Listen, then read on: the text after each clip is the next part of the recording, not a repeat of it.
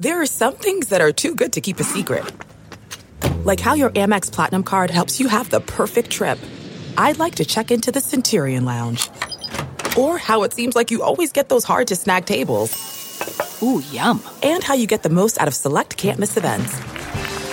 With access to the Centurion Lounge, Resi Priority Notified, and Amex card member benefits at select events, you'll have to share. That's the powerful backing of American Express. Terms apply. Learn more at americanexpress.com/withAmex. The 2019 draft review episode of the Bears Talk Underground is brought to you by MyBookie.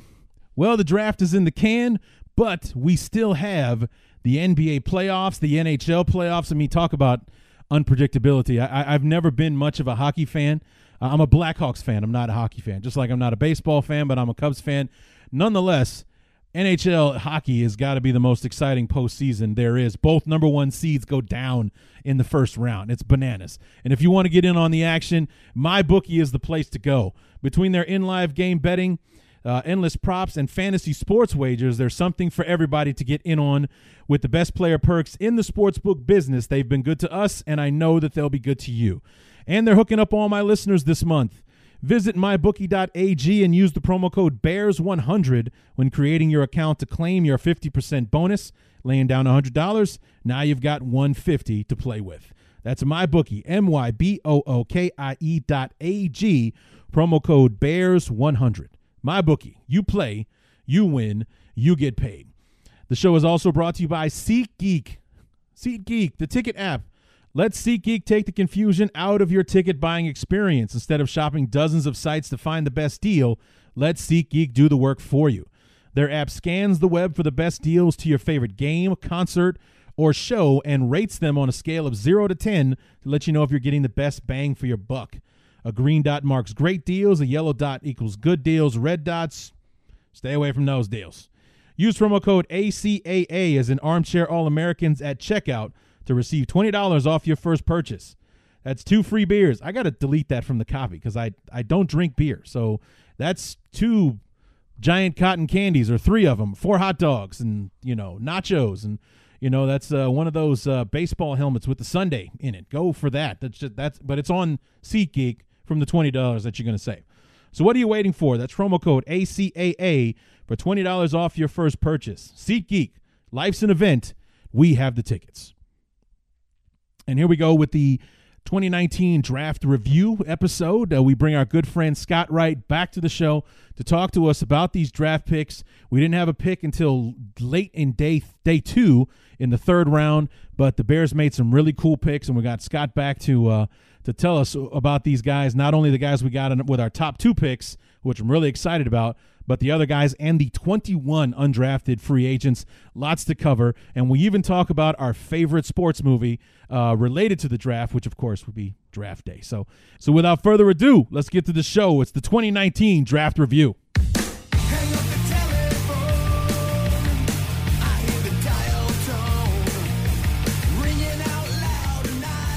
I was just thinking to myself, I wonder why I haven't heard anything yet about the draft review episode. And then I was painfully reminded, because you haven't recorded it yet, dumbass. That's why. Just because you recorded your interview with Scott Wright on Wednesday, which is now 2-3 days ago, doesn't mean that you finished the rest of the show. So, hey, here I am to finish the rest of the show. What's going on, everybody? Larry D back, the 2019 draft review episode of the Bears Talk Underground. And, I guess this serves as a good time to post the show now that we are officially a full week removed from the 2019 NFL draft. We had quite a bit of a weight on our hands thanks to the Khalil Mack and Anthony Miller trades. The Bears weren't picking. Oh, and also, not only because of the Khalil Mack and Anthony Miller trades, but thanks to a 12-4 playoff season, we had to wait all the way until 87 to make our first selection. But good old Ryan Pace ran out of patience with the rest of us and made some moves to make sure we did not have to wait until 87. And we'll talk about all of that with our friend Scott Wright here in just a few moments. So yeah, first of all, apologies. I apologize to you. for the length of the wait for the show. I would also like to apologize to Scott Wright, who I told on Wednesday night when we recorded our interview that the show would be up on Thursday. I don't know what happened to me over the last couple of days, as I have been busy doing nothing for the last couple of days. So why I just automatically thought that the show was done in the ether when I did nothing whatsoever to finish it, I don't know. I don't know. I don't know if it was an April showers to May flowers, brain fart or whatever in my head. I don't know. I honestly cannot explain it. And then it just kind of dawned on me as I woke up this morning on Saturday that, why haven't I heard anything back about the show or anything like that? Because, as I said at the top of the show, you haven't recorded it yet. Oh, yeah, because I was looking at the headlines this morning when I woke up, as when it's Saturday and you don't have to get up and go to work. There's no rush to get out of bed in the morning. So basically, I just pick up my phone, I roll over, and just start thumbing through Twitter and Facebook and various other outlets and what have you. And one of the things that kind of made headlines yesterday on Friday, as the Bears started their rookie minicamp, was the fact that the Bears had 8 kickers in camp yesterday. According to Matt Nagy, they still have all 8. So what I'm about to tell you did not impact the status of anybody on the minicamp roster. But we had 8 guys, and at the end of practice yesterday, all 8 guys took one shot at a 43-yard field goal. Now, why is that significant? Well, it is significant because a 43-yard field goal was the last play that our beloved Chicago Bears took part in the wild card loss to the Philadelphia Eagles. And out of those 8 kickers, how many made the 43-yard field goal? 43 yards, it's a pretty decent distance, but it's actually a pretty regular, common, I would say, degree of difficulty not as high when you're talking 43. It's most if you're kicking in the NFL, you have the leg to make a 43-yard kick. It's just about putting it through the uprights, and the problem being only 2 of the 8 made the field goal. 2 of 8. That's 25% for those of you keeping score at home. 1 out of 4, 2 of 8. Not good. I'm good with math and fractions and stuff like that. So, but anyway, and one I heard, one actually doinked off the upright.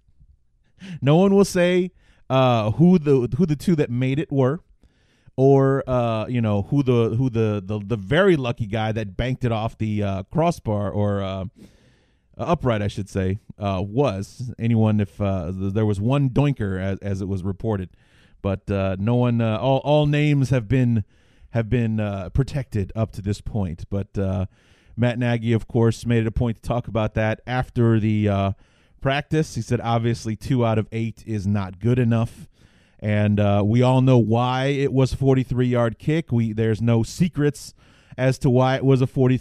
The spirit of performance is what defines Acura, and now it's electric. Introducing the ZDX, Acura's most powerful SUV yet. Crafted using the same formula that brought them electrified supercars and multiple IMSA championships, the ZDX has track-tested performance that packs an energy all its own. Unlock the energy and order yours at Acura.com. I want to tell you a story. It's a story about a scandal, broken relationships, gossip, rumors, money, corporate rivalry, and a broom. A performance-enhancing broom. My name is John Cullen. I'm a comedian, podcaster, and for 20 years, I was a semi-professional curler. And I want to tell you the story about how a single broom almost imploded the 500-year-old sport of curling. We felt like we were bringing a knife to a gunfight. It's the story of a superstar and his fall from grace. Well, I was being dragged through the mud. It's the story of 2 brother entrepreneurs with a dream. I said, that's great news. It's a story of intrigue. I still don't understand why we want to keep his name secret. The full story has never been told, so I'm going to tell it. Broomgate, how a broom almost killed curling. It was a year I'd like to forget. To listen to Broomgate, search for Broomgate in your favorite podcast app. That's all one word, Broomgate. 3-yard kick. And, you know, I think I like what they did, or they and Nagy or whoever, you know, the brain trust, if you will. I like the significance of it, picking a 43-yard field goal, making sure the entire team was watching. I mean, it's as close to a high-pressure situation that you can create in that scenario.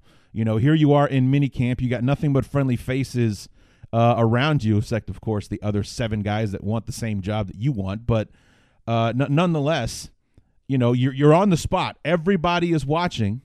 And, you know, here you are. Can you pull it off? Can you do what the last guy couldn't? Can you make this field goal? And I'm sure it was on the right hash, just like Parkey's last attempt was, and all the rest of that. In fairness to the guys who missed it, Matt Nagy made a point to say that some of the holes and snaps weren't the best, so maybe that contributed to the result. But that's also football. I mean, they're professionals, but they're not perfect. So every now and then you're going to get a bad snap or an odd hold or something like that. It's still your job to put it through the uprights. They're not going to be perfect every single time. But Matt Nagy made it a point to tell everyone, not everyone got a perfect snap and a hold, so that kind of factored into how it went. I mean, maybe somebody ended up having to kick the laces. I don't know why that matters, but it does. And even as a former kicker myself, you will hear me tell that very interesting story to Scott Wright later on in the interview about being a place kicker. And I actually was a place kicker in high school. It was quite the adventure. And this is true, I swear to God.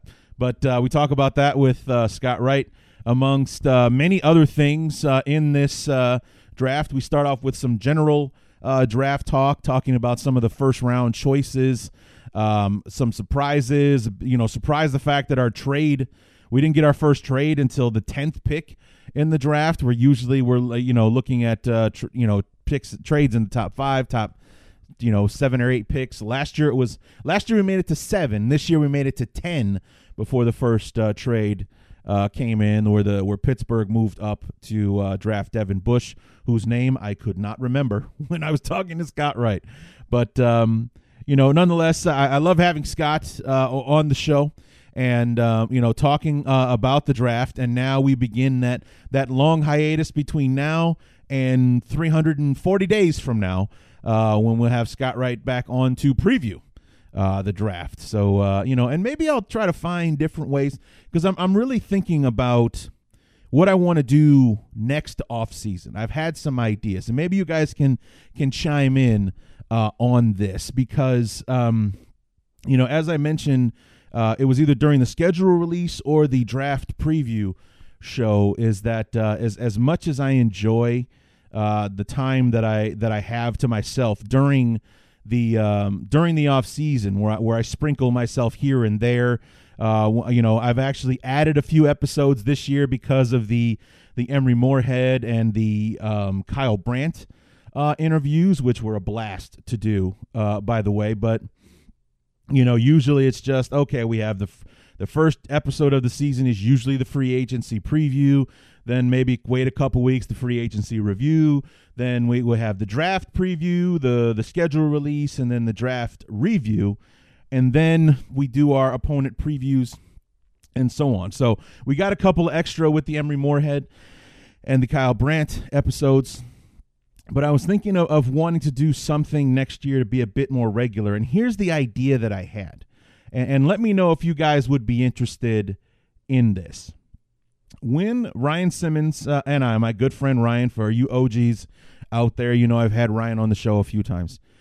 He and I started our first podcast together called the Sports Talk Underground, which is why the Bears Talk Underground name is significant. It's kind of a callback to my very first podcast.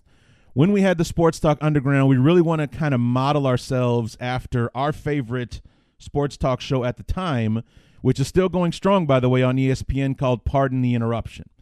And in Pardon the Interruption, they would talk about all topics in sports. They wouldn't just focus on football. But there was also something that we wanted to add, which was we also like talking about music and movies and TV and pop culture and things like that. and it was a segment that we had in every episode of the Sports Talk Underground called Off the Subject. And I was thinking that maybe, if there's no Bears news, if I don't want to do an episode on the 10 running backs the Bears might be looking at in free agency and or the draft, which is just, I'm not that guy. I'm not an evaluator. I don't have access to the film, so I couldn't tell you about the various players and whatnot. It would be me pissing in the wind for 45 minutes trying to put a show out. I was thinking that maybe next year I would talk about off the subject stuff. Like you would see, like all the shows in, if you're looking at the titles of the show, all the shows before we get to our opponent previews are off-season episode number blah, blah, blah. Like off-season episode number 1, Emory Moorhead. Off-season episode number 2, the free agency preview. Kyle Brandt was number 3, and so on and so forth. It would be off-season episode number 1, off the subject, and talk about, like the Oscars or something like that. Or, like I just went and saw Avengers Endgame. Maybe I would do an episode talking about the Avengers and spoiling the hell out of it. I don't care what anybody says. I went and saw it, so can you. And things like that. Is that something you guys might be interested in when I do next off season or something like that to kind of sprinkle that in, keep the show coming out and give me a reason to do at least one episode a week during the off season. So I never really get out of the habit because I am a world-class procrastinator, as you can see, because I'm doing an episode on Saturday that I did most of the heavy lifting for on Wednesday, but my brain got into relaxation mode, and I'm now just finishing the other half of the episode now. So I am world class. I would deserve a Nobel Prize in procrastination. So if I allow myself to sit around and do nothing for too long, then it becomes harder and harder and harder to get up and do something. So I was thinking that maybe I would do something of this caliber next season. Maybe, do a little bit more, because the other thing that's been great about this year is the networking that I've been doing. Thanks to my connection to Jeff Pearlman, we had Kyle Brandt on the show. Thanks to my connection to Kyle Brandt, working on another NFL Network, anchor, having him on the show. It's not a done deal yet. We're still talking. He has agreed, but now it's time to nail down an actual time and place. I'll reveal the name later on, but because of that networking thing, I've been able to connect with him, and I've got some ideas on some people that I might be able to reach out to either have them on the show or to see if maybe they might be able to help me get someone else on the show, kind of thing. So that's been very fulfilling. It's a lot of fun to be able to do that. To network with people in general is a lot of fun. Like through my networking with guys like Lauren Cox, I've been able to have other Locked On podcasters on the show. Last season, he helped me a lot with the NFC West. I was getting nowhere on my own with the NFC West. He helps me. He helps hook us up with Brad Mader from the Rams and our good friend from the Spike from the Seahawks. Had a lot of fun talking. We talked about punters for 5 minutes. How awesome was that?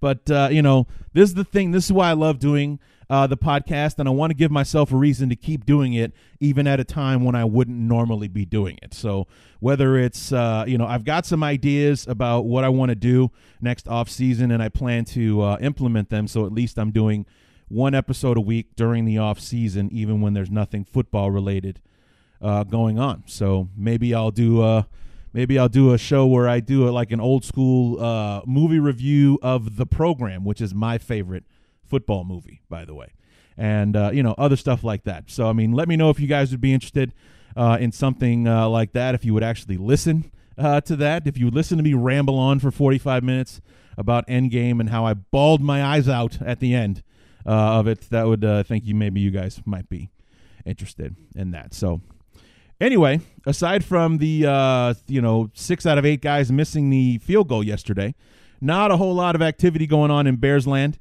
Nobody has signed a contract yet, or at least as of this moment, nobody has. But So why don't we go ahead and bring Scott Wright in, and we'll have our discussion reviewing the 2019 NFL Draft, where Scott gives us his thoughts on the draft in general and what he thinks of the guys the Bears drafted and the undrafted free agents that we've brought on board as well. So without further ado, myself and Scott Wright reviewing the 2019 NFL Draft.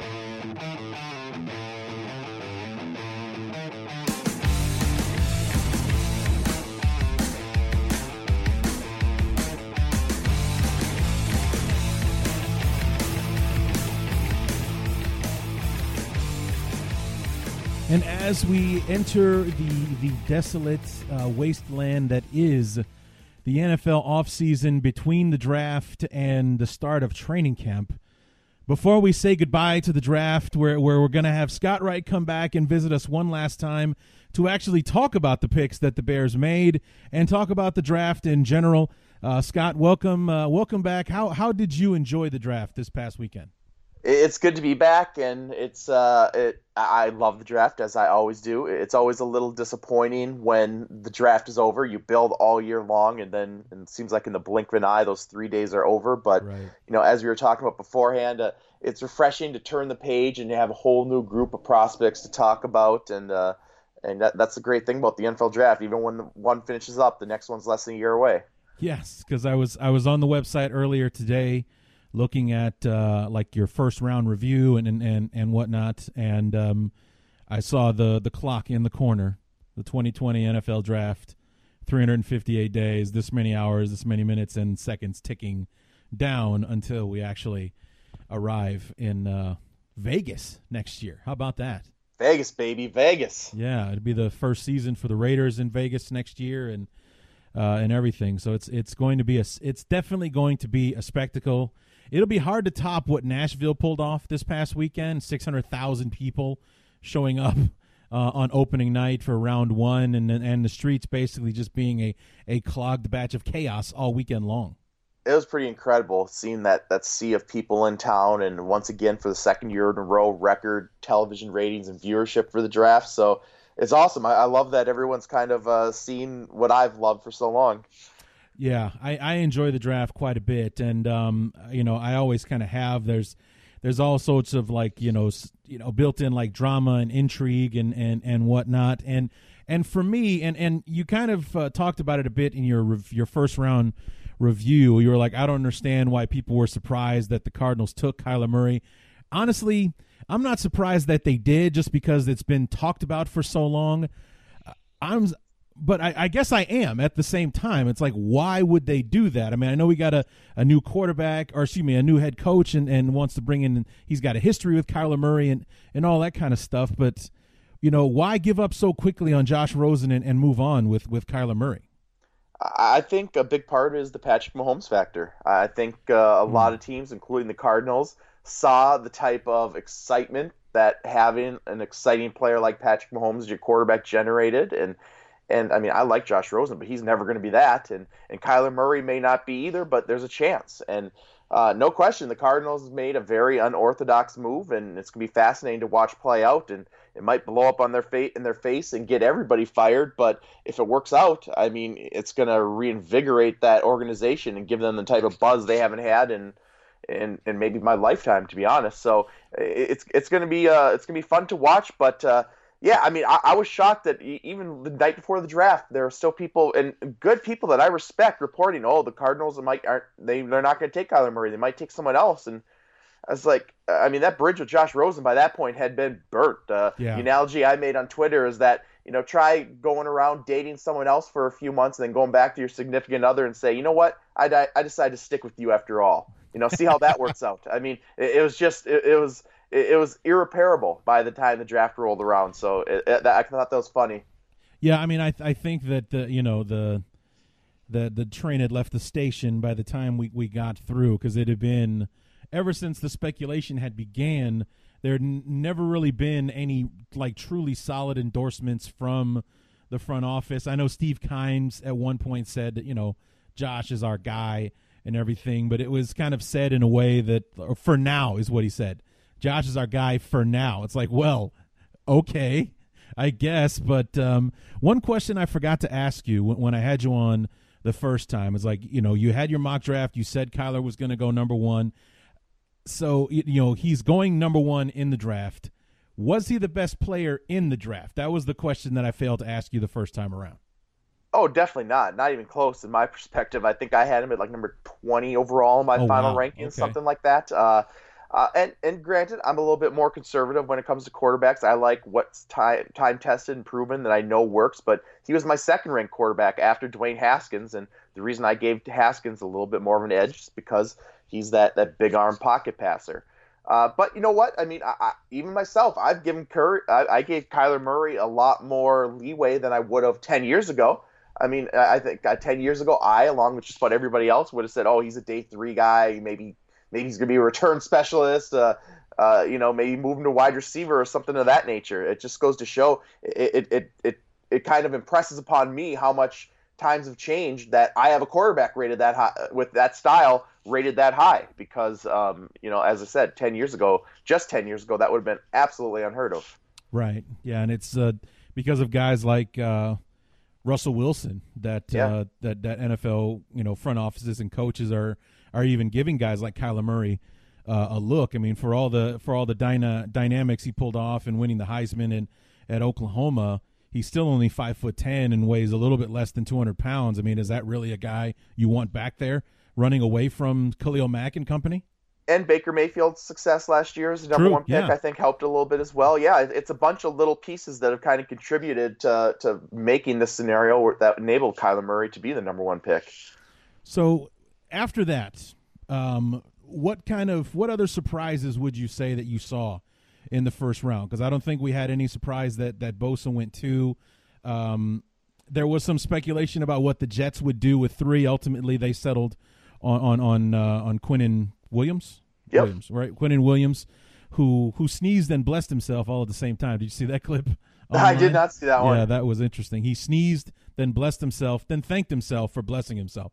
It was actually pretty hilarious. But it's quite a hidden talent. Yeah, not bad. But then Mike Mayock and John Gruden with their first draft pick take is it Cleland or Clellan Ferrell? Cleland Ferrell is the way he likes to pronounce it. Ferrell. Oh my goodness. Okay. Yeah.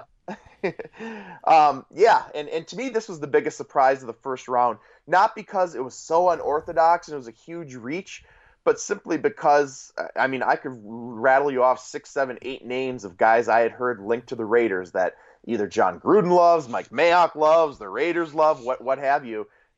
Cleland Ferrell was never one of them. So that's why it was a surprise, just because you'd never heard that name linked to them. But value-wise, maybe a little bit of a stretch. I think they probably could have gotten him a little later, but by all accounts, there wasn't a deal on the table. So they just stuck to their board and took the guy that they had their heart set on and wanted. And, I think he kind of got lost in the shuffle during the pre-draft process because he wasn't as flashy and physically talented as, say, a Rashawn Gary or a Montez Sweat. But what gave Ferrell the edge over those guys is, I think, the consistency, the well-rounded ability, the production over multiple years against top competition, and just his overall intangibles. That's what the Raiders fell in love with. And I think that was the theme of their draft class. As much about talent, it was about intangibles and building that winning culture that they want to instill. So, that surprised me. Like I said, I think they could have gotten him probably 10 picks later, but I mean, it's a good player. It addresses their number one need. So definitely not. I think I was more surprised last year with Denzel Ward going number 4 overall than I was Ferrell going 4 this year. Oh, actually, I would agree with that. Actually, yeah, that was quite the surprise when it wasn't Bradley Chubb to be the bookend to for the Browns there. I thought that was quite a surprise. But the Buccaneers were mocked to pick White at number 5 for the linebacker, but then 6 is where if you're a Giants fan, all hell breaks loose when the Giants announce their pick at number 6. Because I mean, I saw videos where people were watching the draft from MetLife Stadium, like violently freaking out when the name Daniel Jones was called for number 6. I mean, it was widely speculated that the Giants may take a quarterback. They might take one at 6. If they get Daniel Jones, then he'll have to be waiting for them at 17, not taking him at number 6 while Haskins was still on the board. Well, and if you need a good laugh, go on social media. There's all kinds of reaction videos. Oh man, I've watched several of them. Yeah, it's hilarious. They're golden. They really are. And I mean, I've for months I had been saying Daniel Jones is going to be a New York Giant. I mean, he's exactly what they look for in that position. It was a fait accompli. It was just a matter of what point would they take him, and I'm kind of the opinion of if you like him that much, which they obviously did, they had a conviction in him. Why risk it? Why take a chance on him falling to you at 17? Take him at 6. And I tend to agree with that. Now, I'm not a huge Daniel Jones fan. I had him, I think, just inside my top 50 overall. So not the pick I would have made there for the Giants. But you know, he's taken a lot of hits in the last week or so, and it's not like he isn't without merits. I mean, it's not like they took a 7th round pick, 6 overall. He has a chance to be a good starting quarterback. There's a lot to like about him, but yeah, I mean, I think ultimately the Giants are in a better place now than they were before the draft. At least now they have a young quarterback that they like in-house, and there's a plan of succession in place. We can debate how good of a plan it is, but at least there's a plan, and there wasn't a plan a week ago. So as a rule, I try not to criticize teams for what they do at the quarterback position because I appreciate them at least trying. And ultimately, if Daniel Jones becomes even an average starting quarterback in the NFL, he'll have been worth the 6th pick 3 times over. But if it doesn't work out, it's just going to make that decision to pass on Sam Darnold last year look that much more awful, and it'll just compound that mistake, and it'll haunt them for the next half a decade or decade. Yeah, that's going to be the comparison for quite some time. It's Darnold and Quinnen Williams or Daniel Jones and Saquon Barkley. Which pair would you rather have? And I think that right now the Jets have to be the happier of the two.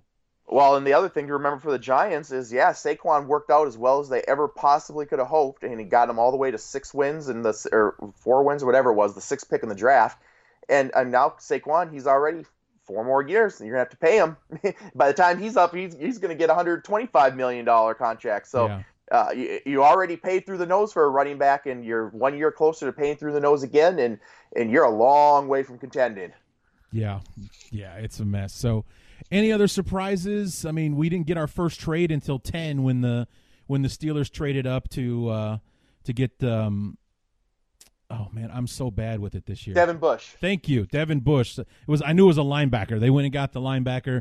I knew that I'd heard that they coveted him, so there's no way he was going to be there at 20 when they originally picking. Yep. They make the deal with Denver and they get their guy. I was surprised that it took us 10 picks to get to our first trade of the night. But any other surprises in the first round aside from for me the biggest surprise was that Haskins fell to 15. The Redskins, who had been talked about trading up all the way up to 3 with the Jets to get Haskins, sat and waited, and he actually came to them, as opposed to the Redskins being their crazy impulsive selves and giving up the store to draft somebody that would have fallen into their laps.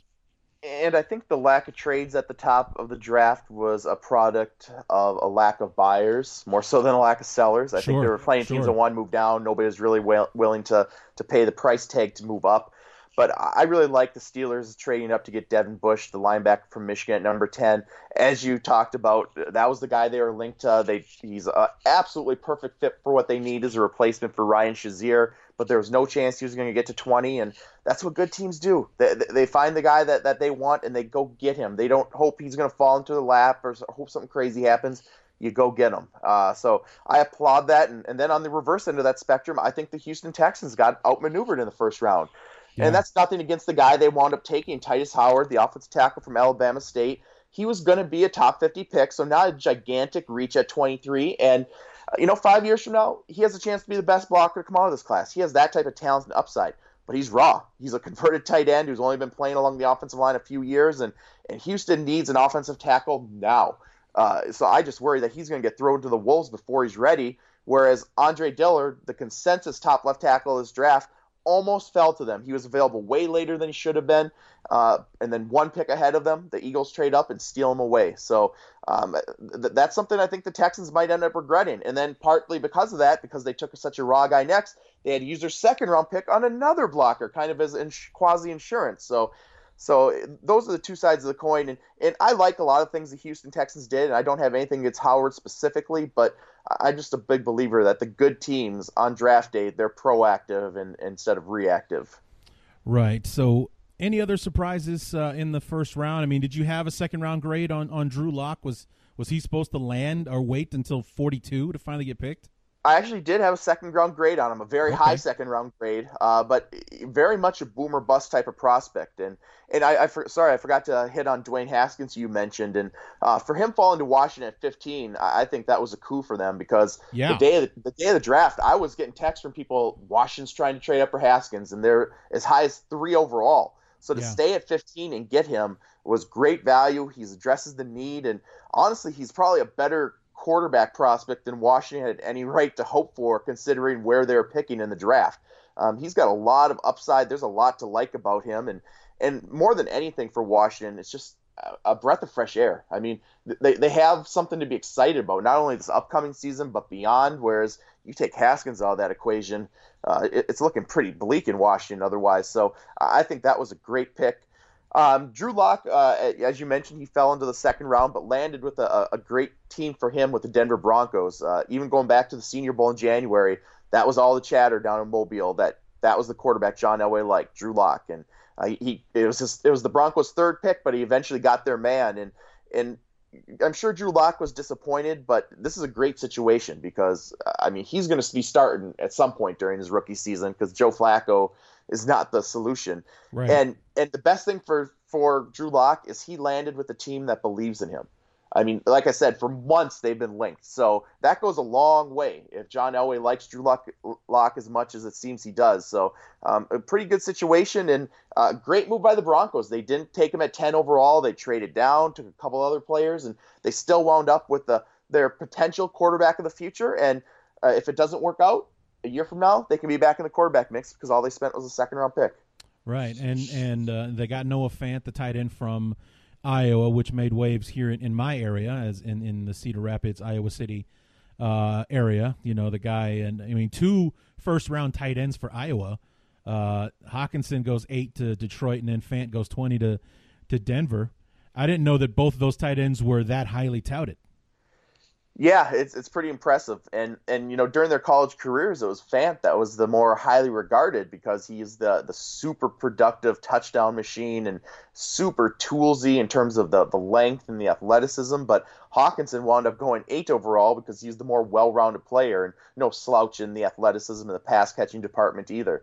So 2 really good players, and Fant's intriguing there in Denver. I compared him to Eric Ebron for the good that made him so successful with the Colts this past year, as well as the bad that made him flame out in Detroit. So, but I mean, boy, what a dynamic weapon to have at the tight end position. You can stretch the field vertically. You can basically use him as a pumped-up wide receiver if you want to. And very productive. It's not like he's just this workout warrior. He translated that in production throughout his college career. So really intriguing pick for the Broncos there at number 20. And I thought he might slide even further than that. I had him as one of my top dozen overall players because of the talent, but I thought because of the intangibles, maybe he slides to the latter part of round 1. Maybe even I thought into round 2. It wouldn't have shocked me. So I was pleasantly surprised to see him come off the board in the top 20. Now, when we get into the second round, I have to confess that I happen to enjoy watching the second round of the draft a bit more than the first round. I mean, the first round is always fun. You have these guys making trades and moving up, and you find out who's in love with who. But it's in the second round, in my opinion, that you really kind of see where teams' draft boards are at, because you look at Mel Kiper's top available, and like the top 10 guys don't start moving because this team wants this guy and takes him at that spot in the second round, and so on and so forth. To me, the second round is the more intriguing one because that's, I think, where more surprises come when you see, you know, all of a sudden these prospects that aren't exactly household names are becoming top second round picks when, you know, Kiper and company have like a third or fourth round grade on the guy, but this team is in love with him. He fills a need. Boom. So they go ahead and take him. Yeah, absolutely. And for me personally, the day two of the NFL draft, rounds 2 and 3, they're my personal favorite. Right. Because basically you're getting guys that really talented players still, in many cases, guys that were talked about as maybe a potential first round pick at one point in the process, and there's twice as many picks. So I'm a huge fan, and the important thing too, and it dawns on me more every year that I do this, is what little difference there is between a late first round pick and not only a second round pick, but honestly even a third round pick. And that was especially the case this year. I mean, you were getting really good players well into the third round. As I mentioned, players that we talked about as first rounders. Chase Winovich from Michigan. It would be O'Shane Ziminis for the defensive end from Old Dominion. A couple examples, Draymond Jones from Ohio State. All these guys were talked about as potential first rounders at one point. So there was a lot of talent this year, and I think that's why we saw so much trading, because teams wanted to take advantage of the depth in this class. It wasn't so much about the elite talent at the top, it was the depth, because we had a record number of underclassmen come out, and I think that trickled down all throughout all 7 rounds, and even in undrafted free agency. There was a higher quality player than you'd usually get at that point. So as we talk into day 2, we'll use that as our way of transitioning into my beloved Chicago Bears, because it was late in day 2 that we finally got a chance to make a selection. And true to form for Ryan Pace, he did not sit and wait for the player to come to him. He went to the player, jumped up 14 spots from 87 to 73 to take David Montgomery, the running back out of Iowa State. Now, we talked briefly about Montgomery when I had you on for the preview. It's been getting good reviews from the Chicago area about the not only the player that we're getting, but the man himself off the field as well, and the positivity, and that's why he's almost a better fit for Chicago as a character guy off the field than and also a good scheme fit for the Bears on the field. Yeah, really good fit. You hear comparisons to Kareem Hunt and David Montgomery. Not a lot of flash to his game. Right. He's not the most exciting runner, but just does everything really well. Run, catch, block. Just a workhorse. He's proven he can carry the load, and is going to be a perfect complement to Tariq Cohen in that backfield. And he was one of the consensus top 4 guys at that position. And I think once the Bears saw Darrell Henderson from Memphis come off the board, that was their indication. Okay, time to go get our guy, because if they didn't get Montgomery, I think they probably would have been reaching. And so I think if you wanted one of the top tier of runners, you had to get one of the top 4, and they got the 4th of those 4. So once again, good job by them for being proactive, and because somebody else, the Buffalo Bills, traded up with the very next pick to take another running back. So they saw that run coming, and they were aggressive to make sure they got their guy. And then in the 4th round, the one that really surprised me was not so much that the Bears took him, but the fact that he was still there at 126 in the 4th round. The Bears take Riley Ridley, the brother of Calvin Ridley, wide receiver from Georgia, and that was a pick that was almost more popular than David Montgomery, just because we got a guy in the 4th round that was not supposed to be there. Yeah, no doubt. Really good pick. And most thought Ridley was going to go, if not the 2nd round, certainly in the 3rd round. But a great value in the 4th. And the reason he fell, I think, is because of the lack of overall pure speed and explosiveness. He ran just under 4.6. But I think he plays faster. I think he's got nimble feet. He does all the little things. He's an outstanding route runner. He's got good hands. And I tell you what, I put him in the same category as Anthony Miller, who the Bears took early in round 2 last year. So I think that was a terrific value for Chicago, and it's one of those guys, he's going to end up being a better pro than college player, I think. And I can't wait for you to be right about that. That's awesome. What can you tell me about the last 3 guys we got? We got Duke Shelley, the corner from Kansas State, in the 6th round. Kareth White, the junior out of Florida Atlantic, another running back for the Bears, and then Steven Denmark, a cornerback from Division II Valdosta State, in the 7th round as well. Can tell you a bunch about him. Start Duke Shelley, not real big, either in height or bulk, but playmaker in the secondary. That's the thing that stands out about him. He's a ball hawk. A whole bunch of pass breakups and interceptions during his college career. Upside is limited. He's going to be a backup defensive back, but I think playmaking ability in the secondary goes a long way, and that's his number one selling point. Kareth White, the running back from Florida Atlantic, was overshadowed by his teammate Devin Singletary, who wound up going to the 3rd round. In fact, he's the guy that went with the very next pick after David Montgomery in the 3rd round behind the Bears. But Keith White, really another guy who came out as an underclassman. What got him drafted is he ran 4.37 at his pro day at just at 5'10", just a shade under 200 pounds. And really, it's about his return skills. That's why you bring in Keith White. He's going to be a return man. That's his ticket to making an NFL roster. And then Steven Denmark, the cornerback from Valdosta State, he's really interesting. He came on my radar a few months ago, actually. He's a converted wide receiver, 6'2.5", 220 pounds. Yeah. So an unbelievable size, cornerback or safety size. Then he ran a 4.46 at his pro day. So a really intriguing developmental guy, as I said, either corner or safety. And I had some people even say, you know what, you could probably make him like a weak side linebacker in the right scheme too. So kind of a raw ball of clay that I think ideally it's probably going to be ticketed to the practice squad, but an intriguing athlete to get late in the 7th round. Yeah, that made all the sense in the world when you said he was a converted wide receiver, because I saw he was 6'2", 6'3", 220 pounds. That is huge for a cornerback, but to hear that he was a wide receiver at one point, that is more of a wide receiver frame, so that makes a lot of sense. Yeah, absolutely. And just one of those kind of lottery tickets. And that's kind of what you get late in the draft. You either get guys with a lot of potential or maybe guys with not so much potential, and he definitely falls into the former category. There's not a lot in between, or otherwise they'd be gone early. So you're either getting lottery tickets or you're getting low upside players, and Denmark would qualify as the lottery ticket. Sure. So now we will talk about this batch of 21 undrafted free agents, and the Bears are usually that team that signs maybe anywhere from like 8 to 12. But we went ahead and signed 21 this year. Can you take a look at the list and maybe pick out a few of your favorites? Yeah, absolutely. I think the name that really stands out and flashes is Missouri wide receiver Emmanuel Hall, who there was talk that he could go on day 2 in the 3rd round.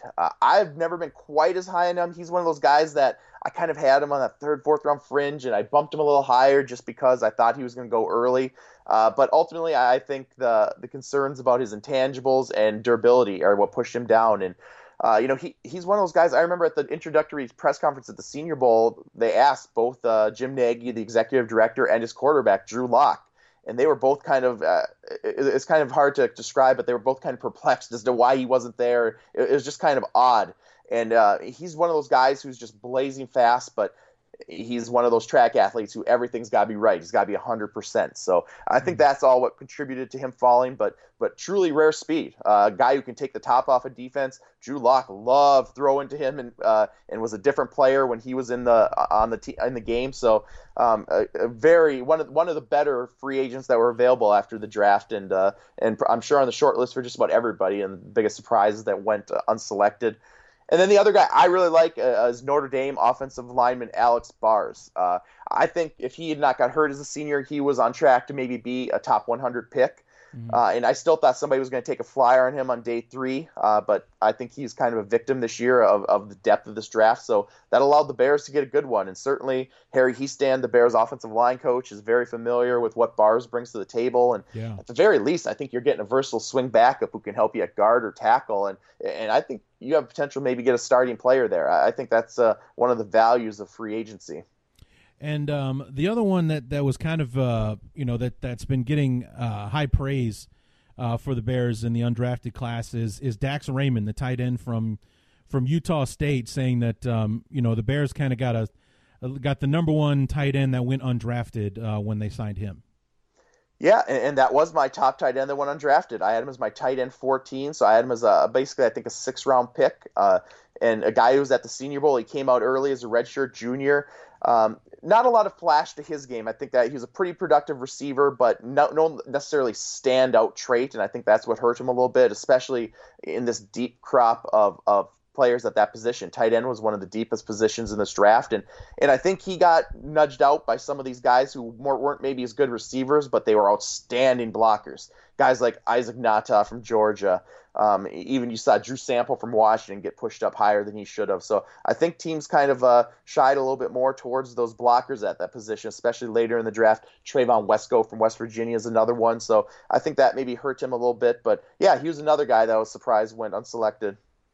And a couple of guys I want to ask you about, see if I'm going to dig into your archives here. I mean, one we talked about briefly before, we got started. But two guys three actually, now that I'm looking at the list, and it's just because I've never heard of the schools that they went to. The first one being Jonathan Harris, defensive lineman from Lindenwood. I don't know if that's a Division III school or if that's a Canadian college or something like that. Have you heard of Lindenwood? What do you know who Jonathan Harris is? I do. He's been in my rankings. He was my defensive tackle, number 37. And the question with him is he's a little undersized. At his pro day, he was 6'4.5", only 282 pounds, though. So he's got that big frame, but is he a defensive tackle? Is he a 5 technique defensive end? So I think you kind of have to figure out what he is. But yeah, absolutely, he's one of the small guys on the radar. And I'm trying to think. I know Lindenwood's had players in the past, but yeah, absolutely, he was on the radar. Is it Division III, Division II, or what is Lindenwood? I am awful at this because these colleges, because they've jumped around so much, right? Colleges that used to be small schools are no longer small schools anymore. Like Appalachian State's no longer a small school anymore. Right.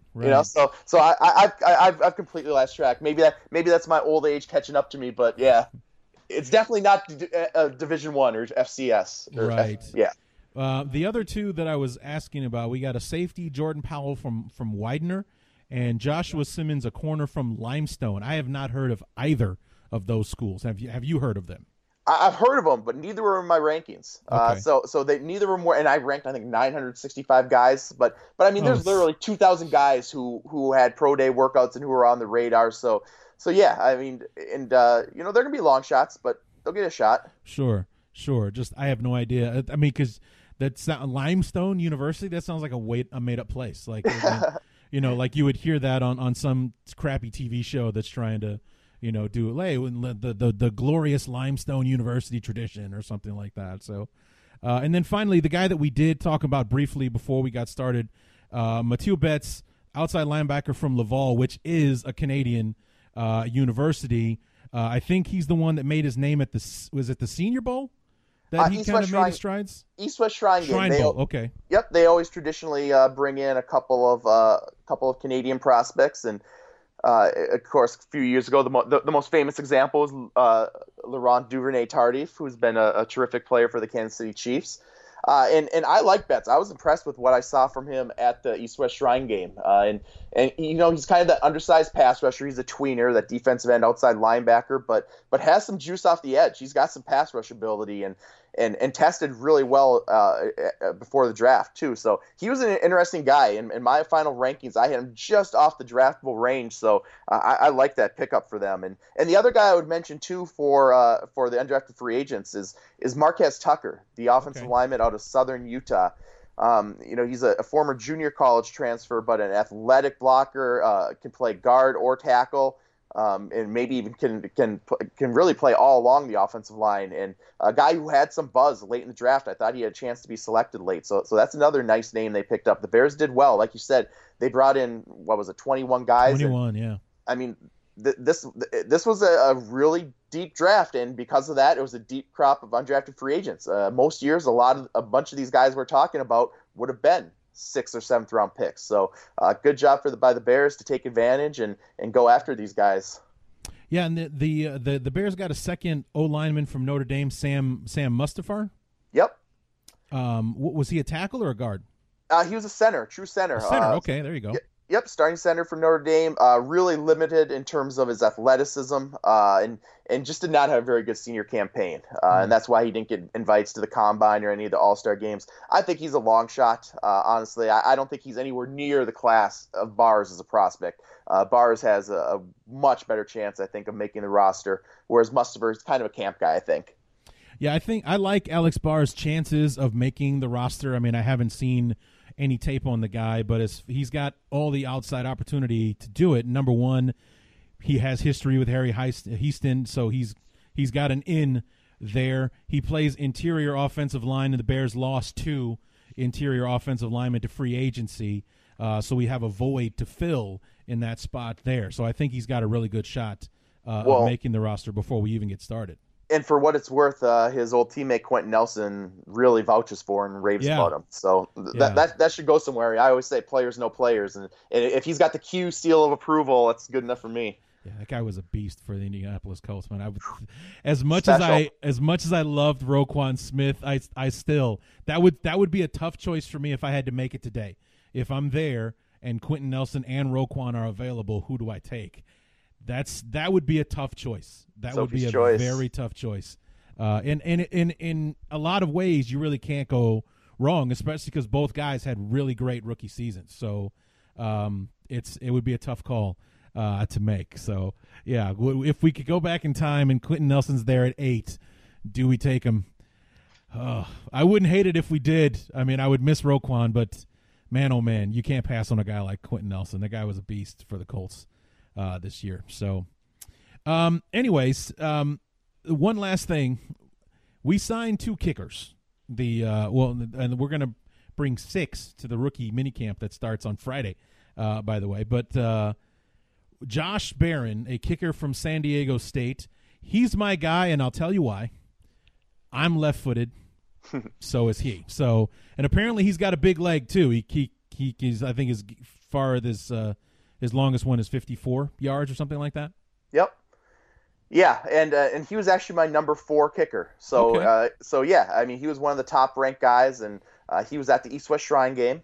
So a good pickup. Certainly the Bears have some kicking issues they need to sort out, and I like your method, just going whoever has the same dominant foot as you. Yes, it's probably as good as some teams have with their kicking evaluations. Well, I mean, left-footed kickers are as rare as left-handed quarterbacks in the NFL. You just don't see them very often. You know, I think the last left-footed kicker I can think of was David Akers for the Eagles. He was left-footed, wasn't he?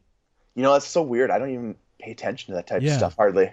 Well, I mean, you know, Morton Anderson, he was a lefty. He's in the Hall of Fame. He's one of the greatest of all time and everything. But it's like, you know, my dad and I, anytime we watch football, whether it's the pros or college or anything like that, we always like, oh, that punter's left-footed. Hey, my dad and I, we are left-footed, so, hey, he must be awesome because he's left-footed just like us. So you've got that like implanted in my mind now when I'm watching. I'm going to watch for that now. You inception me.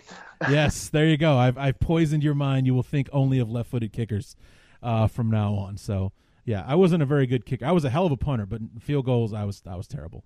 I could kick the hell out of the ball. It's just I had Cody Parkey syndrome. Putting him between the uprights was the issue. Minor detail. Yeah. You know, Cody Parkey had all the leg in the world. He just had a trouble, putting him between the actual space that it belonged in. So that was the issue I had as well. But in my defense, I was a 14-year-old freshman, not a 25, 26-year-old professional. So, well, and you know, speaking of kickers and punters, I talked about how deep this draft was, and as deep as it was, and then we had spots taken up by a long snapper. We had 2 kickers drafted. We had 2 punters drafted. So, already limited number of spots that were available for all these talented players. Yeah. We lopped off 5 of them right off the top with all these specialists. And honestly, I wouldn't have been surprised if 1 or 2 more specialists had been drafted. You know, it was surprising to me, not that any kickers get drafted. It does happen. A guy that I went to school with, Mike Cyphers, was a punter, got drafted in the 5th round back in 2002, 2003, exactly, yeah. So it does happen, but it was funny to me that the first specialist to come off the board was taken by the Buccaneers, who were snake bitten by making a very dramatic draft choice a couple of years ago when they traded up in the 2nd round to take Roberto Aguayo, and he was a disaster for them. So, I mean, for them to be the ones to make the leap, I thought was very interesting. Even though it's the same GM, it's a new head coach and, you know, new philosophy and all that kind of stuff. But to go in and draft a kicker when your fan base has not forgotten about the nightmare that just occurred with the last guy that you made a move for. Yeah, if anybody's scarred, it's the Buccaneers, but I applaud them for going back to the well, you know, and not being afraid. And I mean, honestly, I don't think teams in the NFL take the kicker position as seriously as they should. I mean, how many times during the season do we see games won and lost by kickers? And certainly Chicago Bears fans. Yes. I don't need to tell you guys. You don't. You're on the wrong show to be preaching to the choir as far as that. You don't have to talk about needing a quality kicker is important in the NFL. Truly, I mean, it really is. I mean, and it's one of those things, you know, it's not sexy to use a draft pick on a kicker, but if you don't have one, boy, it can hurt you really bad. Yeah, I'm going to need a minute. Gather yourself. Yes, I'm going to take a minute and count to 10. But, I mean, it's just I've always loved the draft. I mean, even back in high school, I would just love to sit and watch the draft selection show or whatever the hell it's actually called. But it's always been something. It's a tradition in the spring to have that, and it's certainly an event that has grown in scope over the years. I mean, you started the website back in 96, 97, and back then it was still a very kind of bland broadcast. And I mean, they're making the picks, and it's Radio City. It's nothing special. And now Nashville, 600,000 people lining the streets in downtown Nashville. This huge, almost like I'm a huge Kiss fan. It looked like a big Kiss stage out there with all the screens and the lights and the effects and all that kind of stuff. I mean, it's just something that's growing. And like you said, record ratings. So people are tuning in to watch this stuff, which is, for me, a bittersweet thing, because I love watching the draft. I'm still not a fan of the Thursday, Friday, Saturday thing. I would much prefer to go back to Saturdays and Sundays, and that's just me, though. But it's something that's huge, and it's endorsing and popularizing the sport and bringing something that just used to be something that the diehards would watch, and bringing casual people into it. Yeah, no question. And I just absolutely love how popular the draft has become, and that others are kind of appreciating what I've seen in it for so many years. And I think a lot of different reasons. It's ultimately the one day of the year that every team in the league has hope. Whether you're the Super Bowl winner or the worst team, this is your chance to turn things around. But then it's also that perfect mix of pro and college football, and then you have the strategy, the uncertainty, the drama, the speculation, the trades. I mean, it's just all of that kind of go into the soup to make it such a huge event. And it like you said, I mean, it's stunning to see that sea of people and the type of television ratings it drew. I mean, they talked about during the draft how when they first approached the NFL about televising it, the commissioner said, nobody's going to watch that. Yeah. And then here we are all these years later. It's pretty incredible. Yeah, I mean, one other thing, something that makes me laugh every single year is when, whether it be in the first round, usually in the latter half of the first round, but whether it be in the first round, especially on like day 2 and day 3, when a team comes to the podium and they make their pick, and they while the player's name is being announced, they automatically cut to a fan of that team. And it is obvious by the look on that person's face, they have no idea who the hell that is. And then they're like, yeah! And they have, that always makes me laugh. They have no idea who that person is, and yet they're cheering like they just got, Kyler Murray off the board. I always laugh when I see that. They're supporting their team, right? Yeah. So, I mean, it's just something that makes me laugh every year. It's like you see it all the time. They have this camera in this poor fan's face, and they probably maybe even freak out just out of the pressure that they know that they have a camera obligation in their face. Now I have to cheer. I don't know who the hell that is, but I'm going to clap anyway. Go Falcons! Yay! We drafted somebody. Woohoo! And just like, I have no idea. They're immediately pulling out their phone. Who the hell is this guy? I mean, because the Falcons drafted a guard in the first round. How do you get excited about a guard in the first round? It's especially one that you never really heard of before, and immediately that as soon as that Falcons fan was not on camera anymore, they were looking up, who the hell is this guy, the guard that we selected, to find out who he is, and was this a good pick, or did I get excited for no reason while I was on camera? Yeah, absolutely. And back in the day when it was in New York, obviously, seeing the Jets and Giants fan, that was always the classic, because they would always have a feeling that they were never neutral on any pick. Right. Yeah.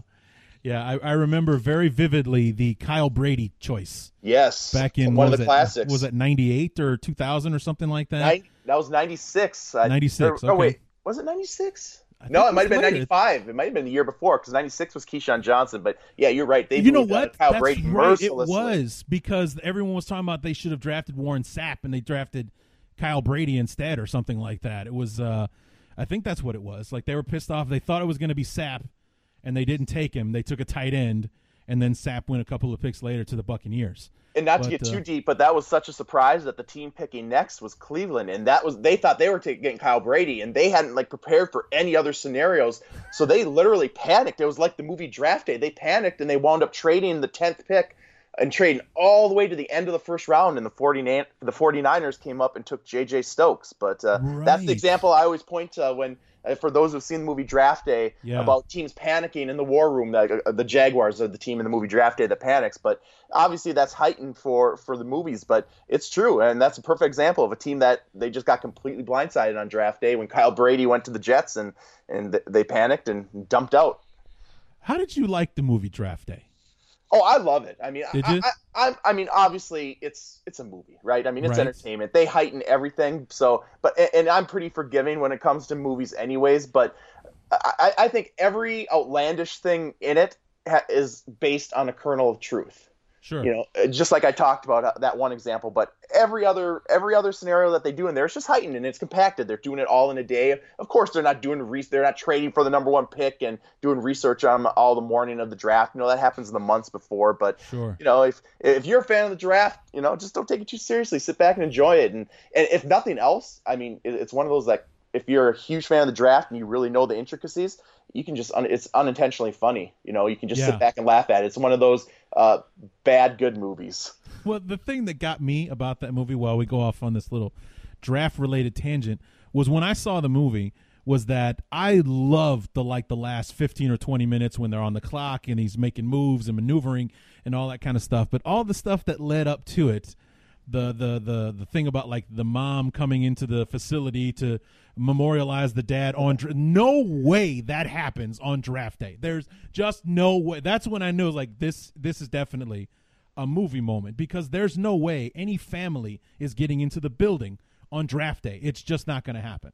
And you know what? The movie looks really good too. I mean, it's really vibrant with all the colors. They shot it live at the actual draft, so they got that real atmosphere. So it's definitely the positives far outweigh the negatives for me. Yes, yeah. Whenever it's on AMC or whatever, I always, no matter where it is, I always watch it, and I always enjoy it. Like I said, that last 15 or so minutes when they're on the clock and he makes the pick, and you know what, Bo Callahan's not coming off the board. Everybody's freaking out. They don't know what to do, and all that kind of stuff. And then he works the board he comes out better than anyone else in that scenario. So yeah, I do enjoy that when he starts working the war room there. Yeah, and I actually just rewatched it the night before the draft here. Now I finished up my final mock draft. And I wanted to wind down. Of course you did. And I enjoyed the heck about it one more time. Do you have it on Blu-ray or DVD or anything like that? Oh, you better believe it. In fact, of course you do. In my office, I've got the poster when that was at the local theater. I asked the theater owner if I could have the poster, so I got it hanging in my office. Costner's overseeing me at all times. So great. All right, so in the much too early fashion, let's do it anyway. 2020, who are some of the top names? Quarterbacks. That's going to be the story of next year's draft. To me, I like Tua Tagovailoa from Alabama. I'm a big fan of his, but a lefty. Yep, there you go. Jake Fromm from Georgia. Yeah. A lot of fans in the league. Justin Herbert from Oregon. I think he's got something to prove a little bit this year, but he's going to be in that early first-round mix. So that's going to be the story next year. And then also wide receivers. There's going to be some really good receivers, so it'll help make up for this year a little bit. All right, so I like it. Well, Scott, as always, we enjoy having you back on, and we'll look forward to having you on in 348 days before the draft, and when we do the preview to 2020 and see how those quarterbacks did shape up, and how the rest of the draft class will shake down as the big clock on the website ticks down ever so slowly to the 2020 draft in Las Vegas. It's less than a year away. TikTok. Will the draft taking place in Vegas be enough to get you out there, or are you still gonna, hide in your man cave and watch the draft alone? It might be. I like the idea of going to Vegas, but also too, I gotta admit, watching, because I almost went this year, and then watching all those people in Nashville, I was like, I'm kind of glad I'm in my home base watching the draft like usual. So to be determined, but I'm pretty intrigued by Vegas. All right. Well, we'll talk to you. We'll talk to you next year, and we'll see what your plans are for the 2020 draft. All right. Sounds good. Thanks so much, Scott. My pleasure.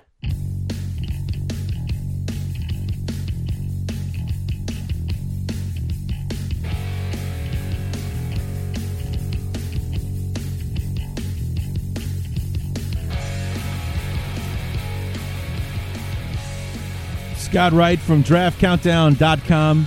Love having him on the show. We go all the way back to my Sports Talk Underground days, 2006 or 2007, the first time that myself and Ryan Simmons had him on the show to help us preview a draft. It was 2007. It was the Jamarcus Russell draft, and with the Raiders taking him number 1 overall and just being very, very Raiders about it, and taking this guy that had bust written all over him. Yes, he could throw a football through a steel wall, but he really couldn't do much of anything else. That guy was a bona fide disaster, and it was during a time when the number 1 picks were coming in and making more money than most veterans. So, Jamarcus Russell was stealing money his whole time in the NFL. So, I mean, unfortunately for him, it didn't work out, and that is how it basically looks that that he was out there stealing money for a few years. But but to our credit, myself, Ryan Simmons, not believers in the Jamarcus Russell train, did not have him going number 1 overall. I don't remember how that draft actually went, but I think we actually had Jamarcus Russell going somewhere in like the teens or something, like 12 or 13. I remember we had the Panthers trading up to get him. Like, it would be better for him to go to a place like Carolina. Carolina was just in the playoffs last year, or what have you. They have the veteran leadership around him. It's not a garbage football team like the Raiders were at the time. This would be a much better place for him. A veteran coach in John Fox. Whatever. But still, Jake Delhomme seemed to be on his last legs, and it's, this would be a good place for Russell to go instead of trying to have to carry the franchise on his back, which you would have to do in Oakland. So that was the first time that we had Scott Wright on, and here we are 12 years later.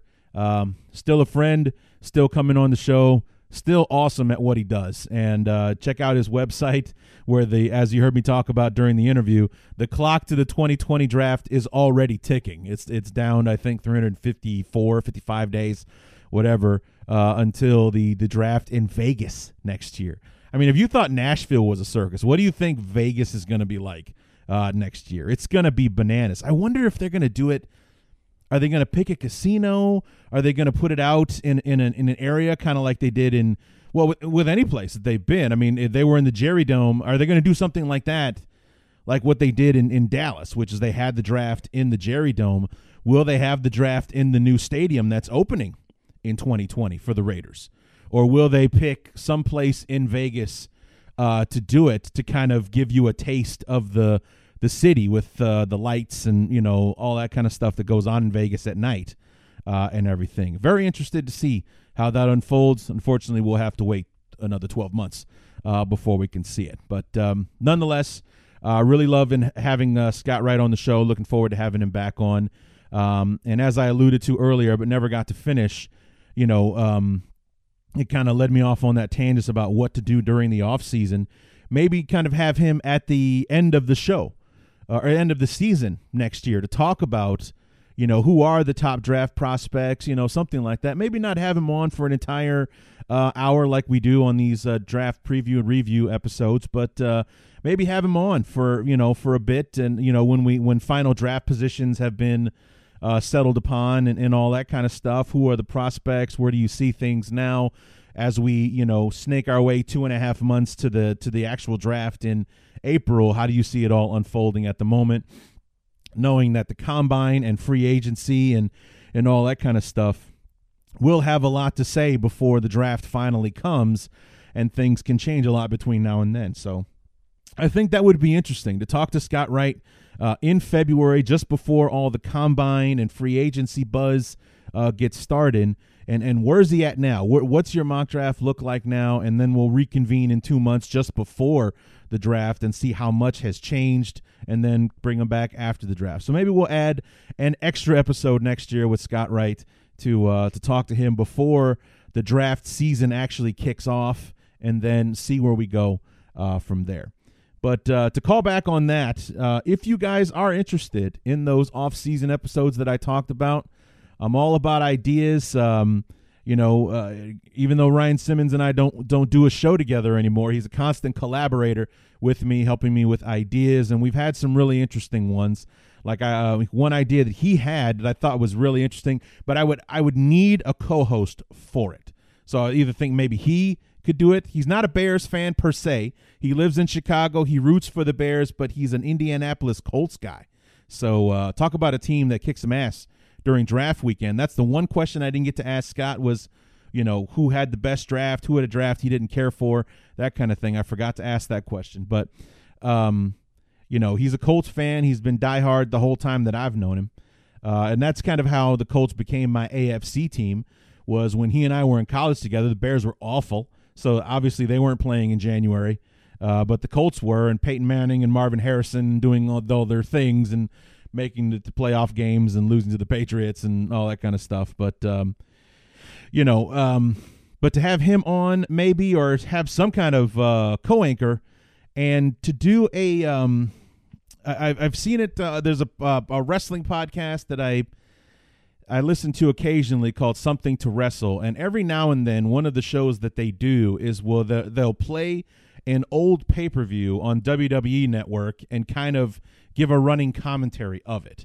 And Ryan's idea was to find an old Bears game on YouTube or something and play that game and basically do a running commentary of that game.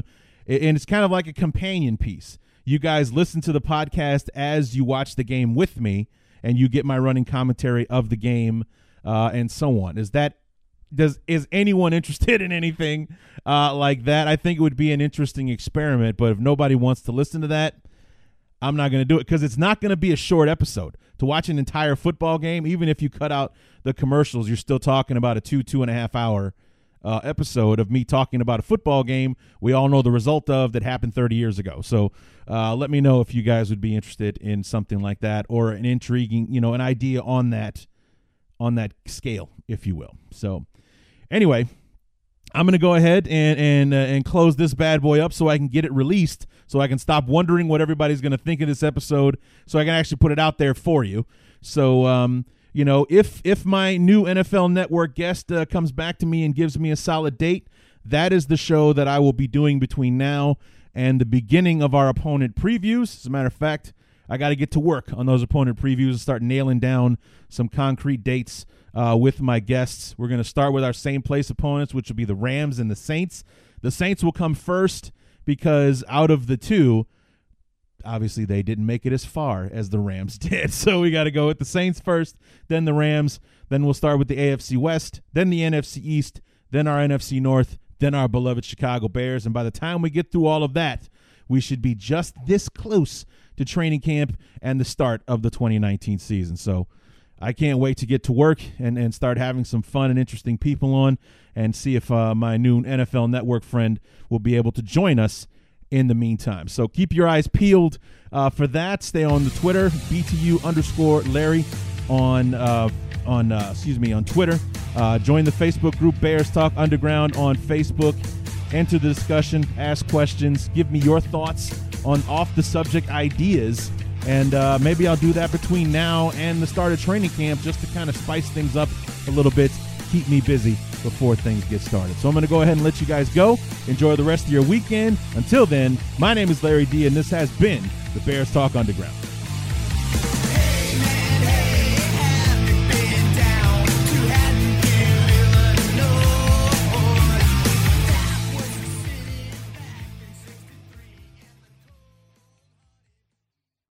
Look around. You can find cars like these on AutoTrader, like that car riding your tail.